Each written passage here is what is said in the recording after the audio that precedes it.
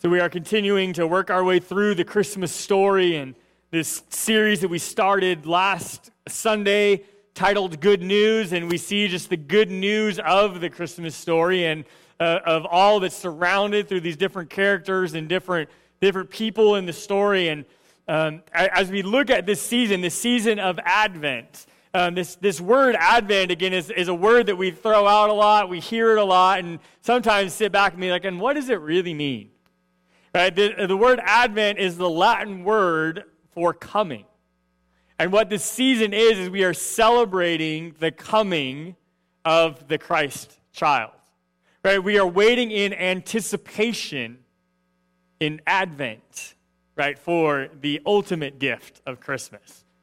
And as we celebrate that coming and as we light the different candles and as we work our way up to Christmas Day, right, we have lots of celebrations and traditions and parties and gatherings and all kinds of things that we partake in. And those are all great things and things that we can all enjoy again and engage into with our families and our friends and our community.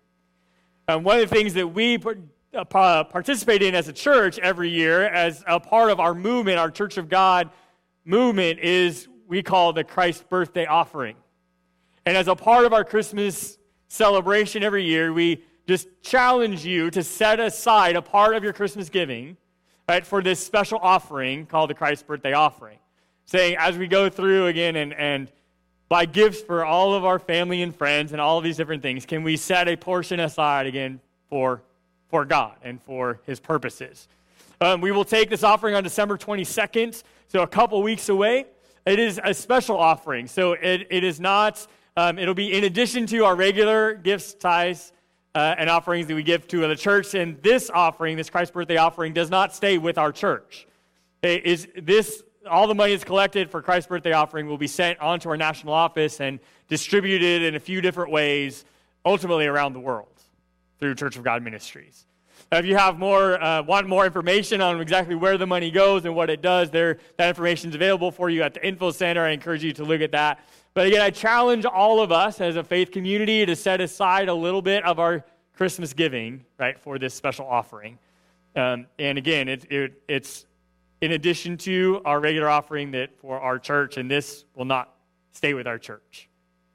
Again, as we continue through this Christmas story and looking at these different characters and their different roles within the Christmas story, last week we started with Joseph and his role, right, in the story. And last week we lit the candle of hope, and our theme for last week was that how hope believes yes when the circumstances say no. And we saw how Joseph, right, and all these kind of circumstances he was hit with, said all kinds of no's in his life, and yet he faced these unexpected circumstances, these tough situations, and yet he still embraced Jesus. He still found hope where it incredibly seemed hopeless.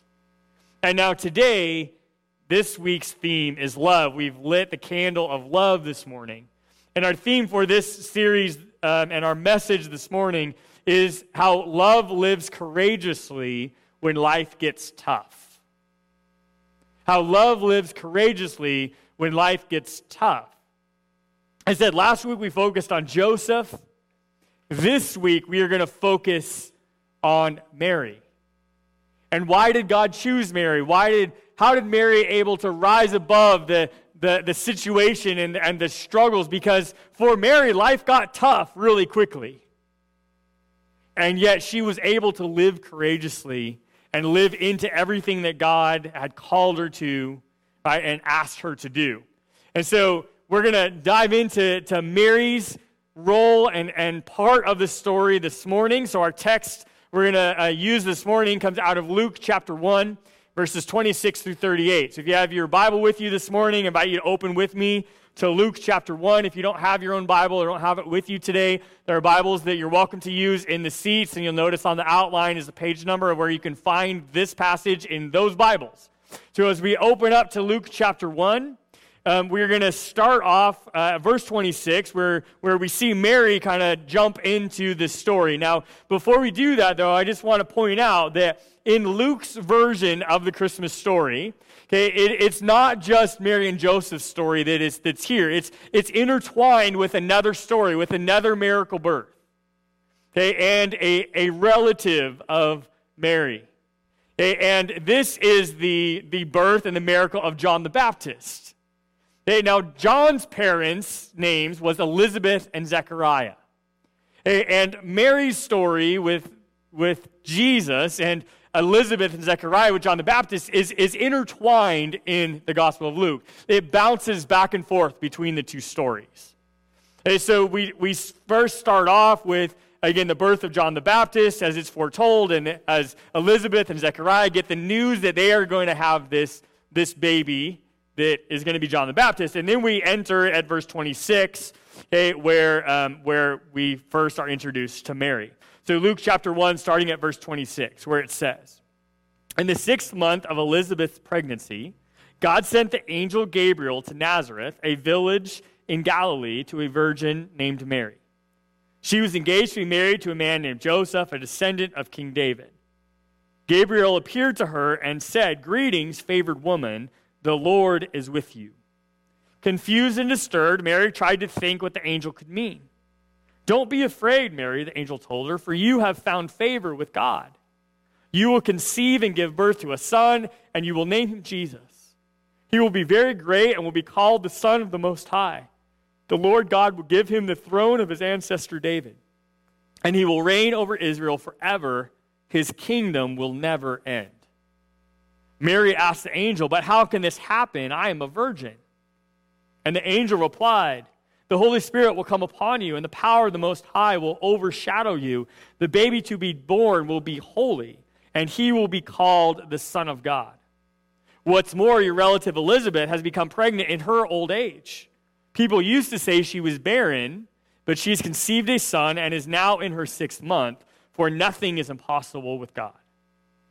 Mary responded, 'I am the Lord's servant. May everything you have said about me come true.' And then the angel left her." As we read this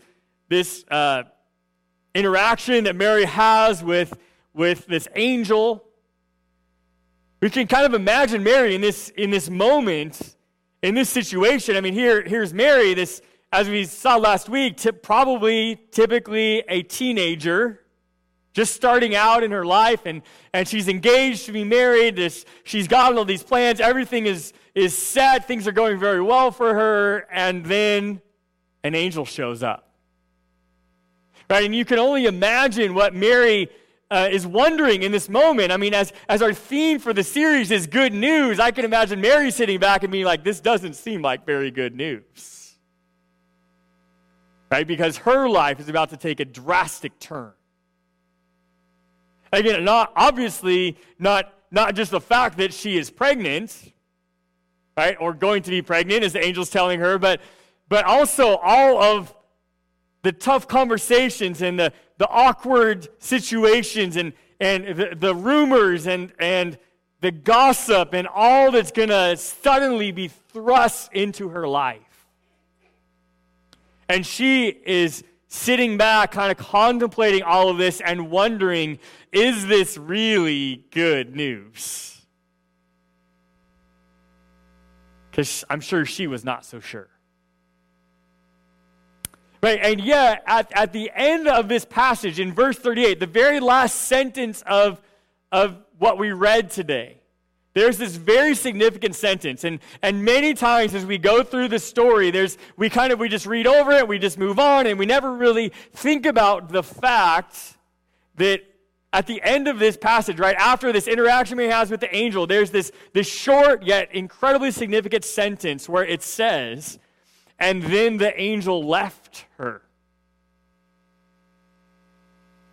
Again, this angel shows up, right, which is shocking enough, right, and again, brings all these kind of emotions out of Mary, and then the news that the angel gives, right, is shocking, is more shocking than the miracle of an angel showing up in front of her, and then the angel leaves. And Mary is left to deal with all of the ramifications. She has this news from God that she hopes is good, and then silence.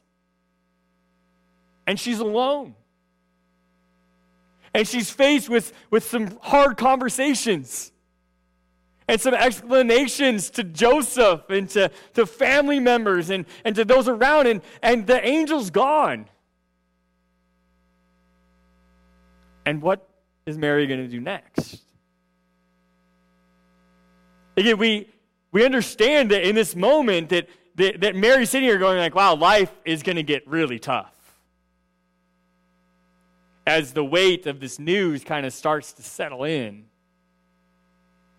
And yet we already see the initial reaction of Mary when the angel shows up, right? The initial reaction that Mary had, okay, as verses 29 and 30 tell us, was that confused and disturbed. As Mary tried to think about what the angel could mean. Again, her initial reaction was one of confusion, one that was very unsettling. Why is an angel showing up in front of me? Right? Is this miraculous interaction, but yet it was disturbing and it was confusing to Mary. In fact, we even see later in the passage, she asked this question, right, of the angel, like, well, how can this be? Because I'm a virgin. I mean, she's sitting back going like, yeah, I might be young, but I know how babies come into the world, and how is this going to work? Because I'm a virgin. Right? Not only is she confused about the logistics of how this is going to happen, but I'm sure there was just question after question flooding into Mary's mind. And the more she thought about it, and the more questions she had, the more disturbed I'm sure she became. And yet, look at again, the encouragement of the angel. I mean, after, again, sees this look on her face, and then the angel responds by telling Mary, don't be afraid. Don't be afraid, Mary.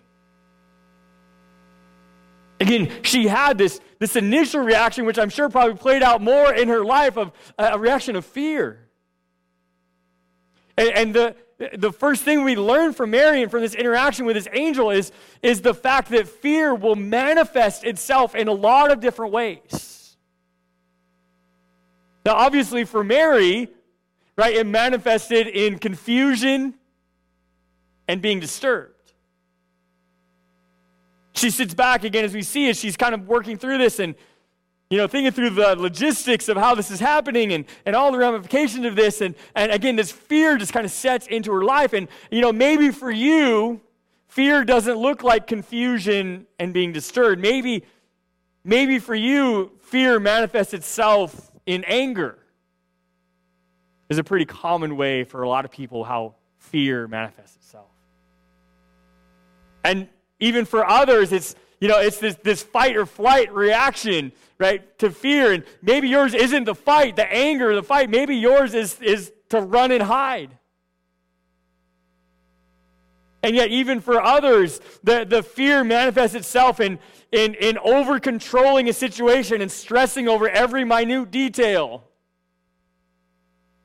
Right, again, I don't know how fear manifests itself in your life, but yet we take all these reactions and we boil them down to what's really causing these reactions in our life, and it all comes back to fear. Which is exactly what the angel calls out in Mary's life and says, again, the angel could see it on her face and could sense her demeanor of Mary is scared to the very core of who she is. And the angel tells her, Mary, do not be afraid. And then the angel tells her why she shouldn't be afraid. Again, he tells her, right, do not be afraid, Mary, for you have found favor with God. You have found favor with God, Mary. You don't have to be afraid. Is this a tough situation? Absolutely. Is there some hard conversations in front of you? Yep. Are there lots of details that you're not really quite sure how they're going to work out? Yeah. But Mary, God loves you. You found favor with God. His presence is with you. He's with you no matter what. Right? God loves you, Mary. And as we know how gripping fear can be as it manifests itself in all these different ways in our lives, the next thing we learn from Mary is that fear is overcome with love. Again, the angel's encouragement to Mary is Mary, you're loved by God. You don't have to be afraid. Right, Mary, you've passed the test. God chose you. You are favored in God's eyes. He loves you. Again, as we see this concept of love and even God's love, this perfect love that can only come from God, this agape love, is exactly what John speaks to in his first letter. In 1 John chapter 4, verses 18 and 19, he says, such love has no fear because perfect love expels all fear. If we're afraid, it's fear of punishment. And this shows that we have not fully experienced his perfect love. And we love each other because he loves us first. Again, perfect love that only comes from God overcomes any fear we have in our life. And we see that, right? And then it also gives us motivation to not just receive that love from God, that perfect love, but then to pass that on to other people. Right? We now have the ability to love because, well, God loves me first. Then we see Mary. How did Mary have the love for the Christ child, to take on that challenge, to raise him, to be with him, to be by his side through his entire life? I mean, we see that Mary never left Jesus. She was, in fact, was at the cross when he died. Where did that kind of love come from? I mean, it's exactly what the angel tells her. Mary, you're loved by God. And because of that love, you can overcome everything. You can take on the tough life situations that you're about to face. Because God loves you. And love overcomes fear. Again, fear is an incredibly powerful force. It often makes people look the other way from what's really happening around them. Fear keeps people from becoming everything that God wants them to become. And it also holds people back from taking courageous action in their life. But love is greater than fear. And we see that in Mary, and we see that in many other instances in the Christmas story. Right? The Christmas story is full of moments where love drives out fear. Again, how was Mary able to rise above the fear? Well, it's because she was loved. She was loved by God. Exactly what the angel tells her, but not only loved by God, but she was also loved by many other people. She was obviously loved by Joseph. She was also loved by Elizabeth and Zechariah. And then she was loved by the shepherds. She was loved by the Magi. I mean, all of these Christmas story figures showed love to Mary as well as showing love to Jesus. Again, how was Mary able to rise above? We see through the story, we see glimpses of how she was able to do this, how she takes God's love and rises above the fear.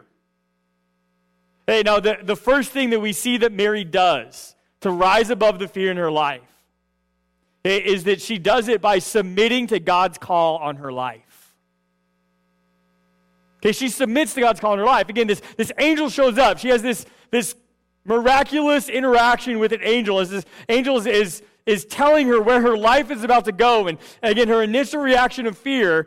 And yet we see at the end of this passage, this interaction, right before the angel leaves, right, we see Mary's response to the angel. Mary responds, I am the Lord's servant. May everything you have said about me come true. Can talk about living life with open hands. Right, I mean, here, think about Mary's life up to this moment. Everything was going great. Like, right, her biggest concern was the marriage, right, and starting life well with Joseph and all these things. And then the angel shows up and drops a bomb, right, on her life and thrusts her in this incredibly tough situation. And yet, her response as she works through this with the angel is, I am the Lord's servant. May everything you've said about me come true. I will submit to the calling you've put on my life. Do I really want to do this? Probably not. Not the way Mary would have written her life story.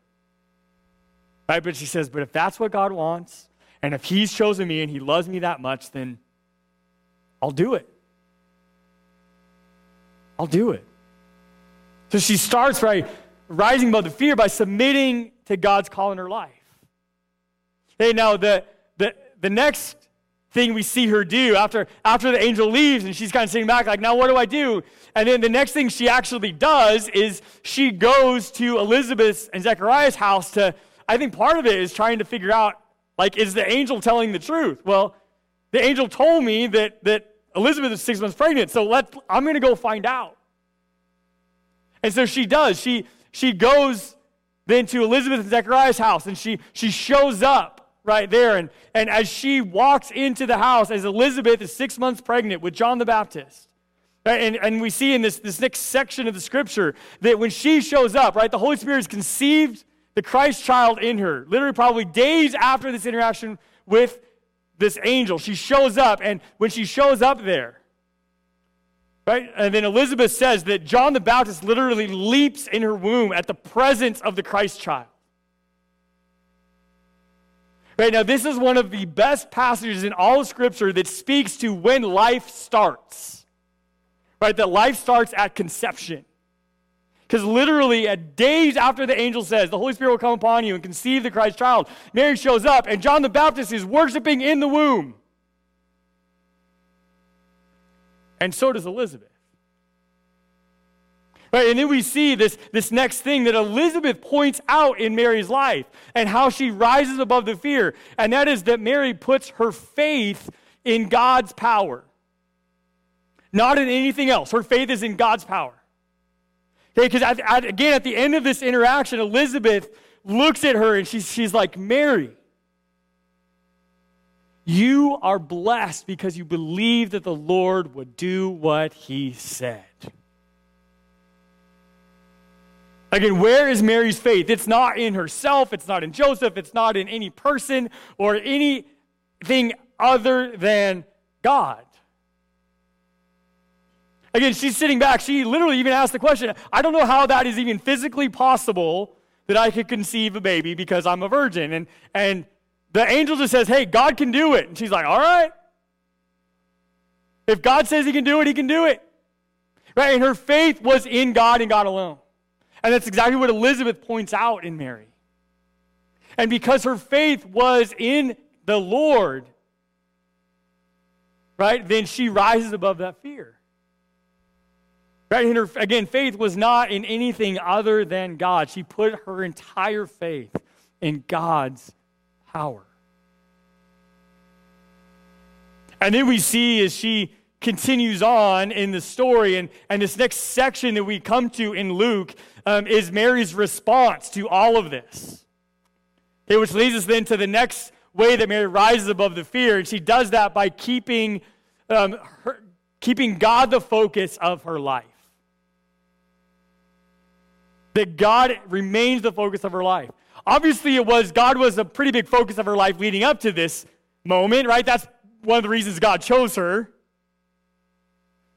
And now we see as God's plan is revealed in her life, and it wasn't what she was expecting at all, and yet God continues to be the focus of her life. We see this section of the Christmas story that oftentimes gets overlooked, but it's famously known as Mary's song.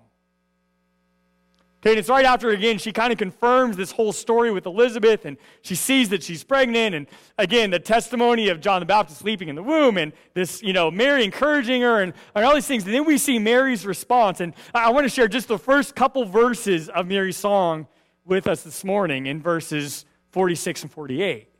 When it says that Mary responded, "Oh, how my soul praises the Lord. How my spirit rejoices in God my Savior, for he took notice of his lowly servant girl, and from now on all generations will call me blessed." Again, what is Mary's reaction to all of this? It is a reaction of praise and of worship to her God.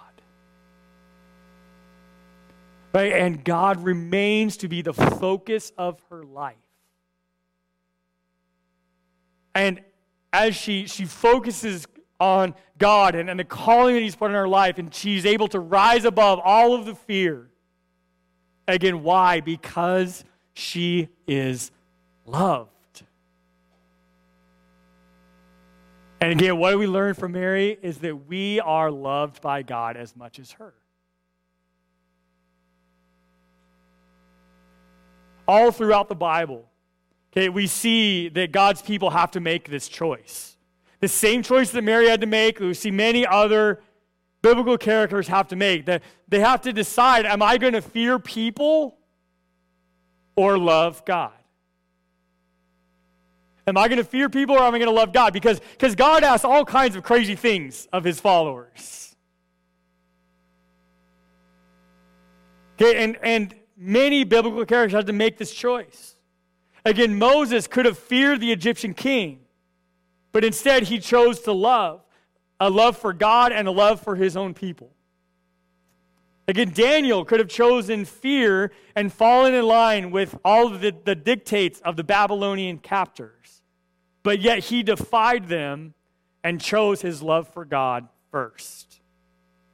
And as we see in the Christmas story, Joseph chose love for Mary and for God over concern for his own reputation.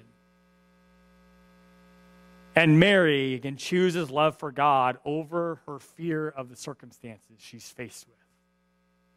These are just a few examples of many in the Bible that chose the love of God over their fear of other people or of their situation.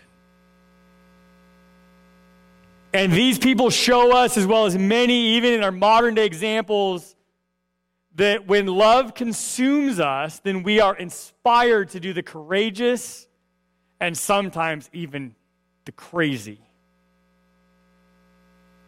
Yeah, we can sit back and look at Mary's life and, again, this calling that God puts on her through this angel and be like, that's pretty crazy.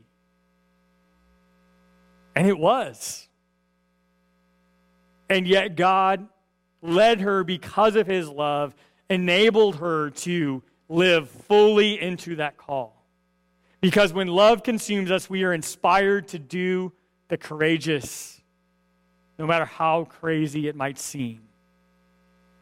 Like I said, Mary serves a great example, as well as many other biblical figures.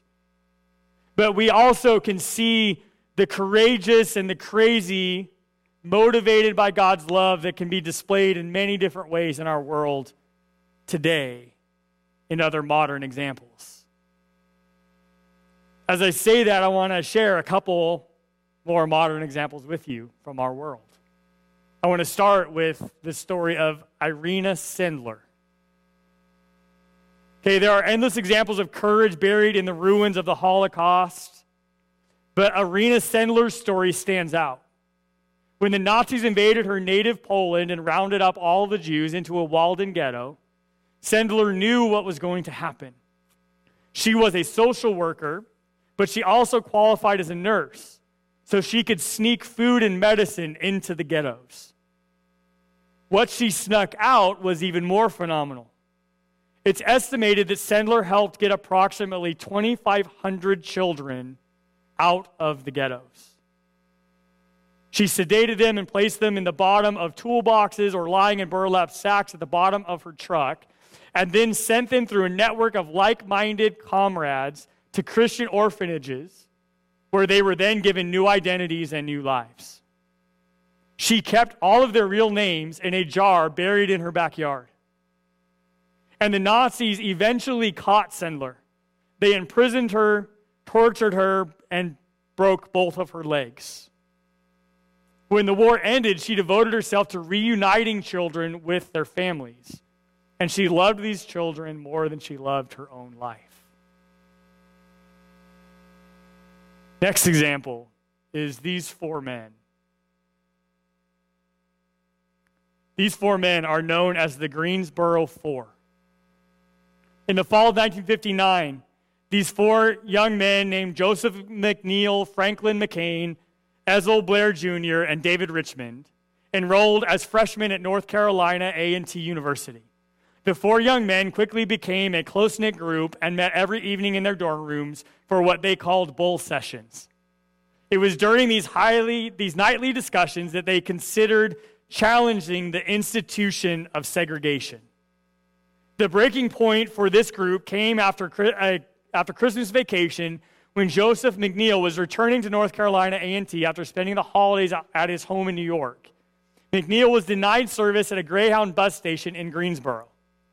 The group shared McNeil's frustrating experience, and they were willing to make the necessary sacrifices, even if it meant their own lives, to provoke change within society. On Monday, February 1st, 1960, Joseph McNeil, Franklin McCain, Ezell Blair Jr., and David Richmond, later known as the Greensboro Four, entered the F.W. Woolworth store in Greensboro, North Carolina, about 4:30 p.m. and purchased merchandise at several counters. They then sat down at the store's whites-only lunch counter and ordered coffee and were denied service, ignored, and eventually asked to leave. They remained seated at the counter until the store closed early at 5 p.m. The four friends immediately returned to campus and recruited others for their cause. They came back the next day and the next, and word began to spread. The media showed up. The pressures intensified. People were arrested, but they kept coming back. Over 5 months later, Woolworth employees Charles Bess, Maddie Long, Susie Morrison, and Jamie Robinson were the first African Americans to eat at that lunch counter. The headline of the Greensboro Record read, "Lunch counters integrated here." The crest counter opened to all on that same day. On Tuesday, July 26, 1960, F.W. Woolworth was officially desegregated. By August 1961, more than 70,000 people had participated in sit-ins, which resulted in more than 3,000 arrests. But the nonviolent protests of love for people and a way of life, like these sit-ins at whites-only lunch counters, inspired many other subsequent kneelings at segregated churches, sleep-ins at segregated motel lobbies, swim-ins at segregated pools, wade-ins at segregated beaches, read-ins at segregated libraries, play-ins at segregated parks, and watch-ins at segregated movies. And America would never be the same. And the last one, a story I want to share with you of the courageous and the crazy, is the story of this woman. Her name is Abby Johnson. All Abby Johnson ever wanted to do was to help women. As one of the youngest Planned Parenthood clinic directors in the nation, she was involved in upwards of 22,000 abortions and counseled countless women about their reproductive choices. Her passion surrounding a woman's right to choose even led her to become a spokesperson for Planned Parenthood, fighting to enact legislation for the cause she so deeply believed in. Until the day that she saw something that changed everything. She stepped in to help a short-staffed doctor at her clinic. And for the first time, she saw on the ultrasound screen a baby being aborted, struggling to evade the surgical equipment. And she rushed out of the room and burst into tears in the restroom. At that moment, the prayers of her parents and many others found fruition. And she decided to leave Planned Parenthood. She soon joined her former enemies at 40 Days for Life and has become one of the most ardent pro-life speakers in America. There's a particularly telling scene near the end of a movie when at the Planned Parenthood office in Bryn, Texas, was closed down. But before leaving the facility, pro-lifers tied a rose to the fence to honor those children who were never born. And she herself laments of her own 2 abortions and says, "I'm sorry I didn't love you enough to protect you." She went on to form a nonprofit organization known as And Then There Were None, which helps abortion workers leave the industry. Now, these are 3 obviously extreme examples of how God used people who were motivated by love to change our world. But I want to extend the question to you as we see Mary's example and even the example of these modern day people in our world, is what is God asking you to do? Will God expel fear in your life and give you motivation to do not just the courageous, but maybe even something crazy? You might be thinking, results like these, that seems impossible. And yet, I'm sure that's exactly what Mary thought about this whole virgin birth idea. That seems impossible, which is why then the angel encouraged her in Luke chapter 1, verse 37 with these words, "For with God nothing shall be impossible." And again, I'm giving you the King James Version on the screen, right? "For God nothing shall be impossible." The newer NLT version, which is what is in the seat Bibles, translates this phrase as, "For the word of God will never fail." But both translations are equally as accurate. Because with God, nothing is impossible, and when God speaks, it's going to happen. Because the word of God never fails. And again, how can we demonstrate God's love in our lives? It might be the courageous and the crazy, or it might be something incredibly simple. Because the truth is, we can share God's love in our world through very simple acts, like helping somebody change their tire, or serving at a soup kitchen or a homeless shelter, or taking that difficult neighbor a Christmas present, or praying with people, or standing with people whom our society pushes away. I encourage all of us to start small, right, and let God lead you on from there. Because the truth is, we are all loved by God, just like Mary was. And will God's perfect love motivate us towards courageous action as it expels our fear? Martin Luther King Jr. famously said that the Christian faith should be dangerously unselfish. The famous Christian author C.S. Lewis encouraged Christians to forget about trying to decide if you should love someone, just act as if you do. And Jesus told us that true love will lay down your life for your friends. And Jesus lived into those words, right? As this Christ child that was born on Christmas, grew up, lived a sinless life, and then made the ultimate act of love that was wrapped in courage as Jesus went to the cross to die for you and for me. Again, he was sent by God in the form of a human to show us what true love really means. And he showed us true courage in action. As he went to the cross, he was crucified, and then rose again on the third day to conquer death forever. And it is the ultimate act of love. Because what motivated Jesus, what motivated God to send him was, it's the same love that he had for Mary. It's the same love he has for us. Right? And it's that love that casts out all fear and inspires us to fulfill everything he calls us to do. He wanted us to know what love really looked like. A bold, valiant, and relentless love that literally will change our world. So how will we respond to that love today? And it starts with receiving Christ as our Savior. I mean, receiving that ultimate gift. Right? And as we celebrate Christmas and as we give gifts and as we receive gifts, I hope that you will receive the most important gift, which is the gift of your salvation that comes through Jesus Christ.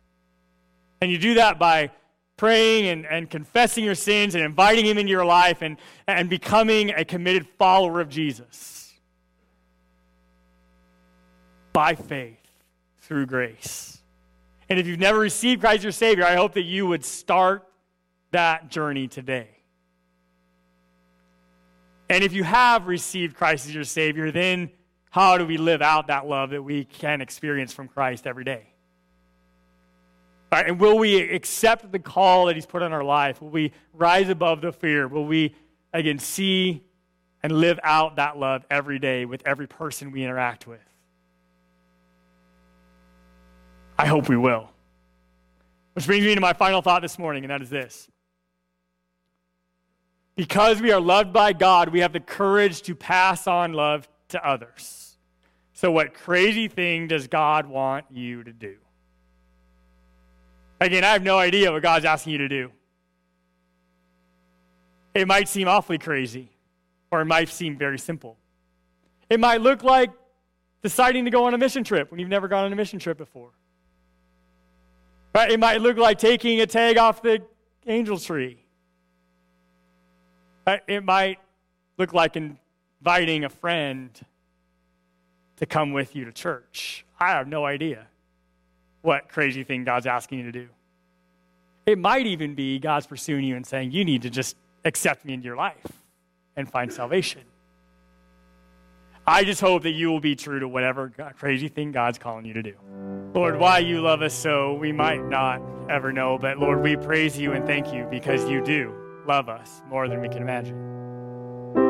And God, I pray that as we go this week, Lord, that your love will motivate us, God, to live courageously.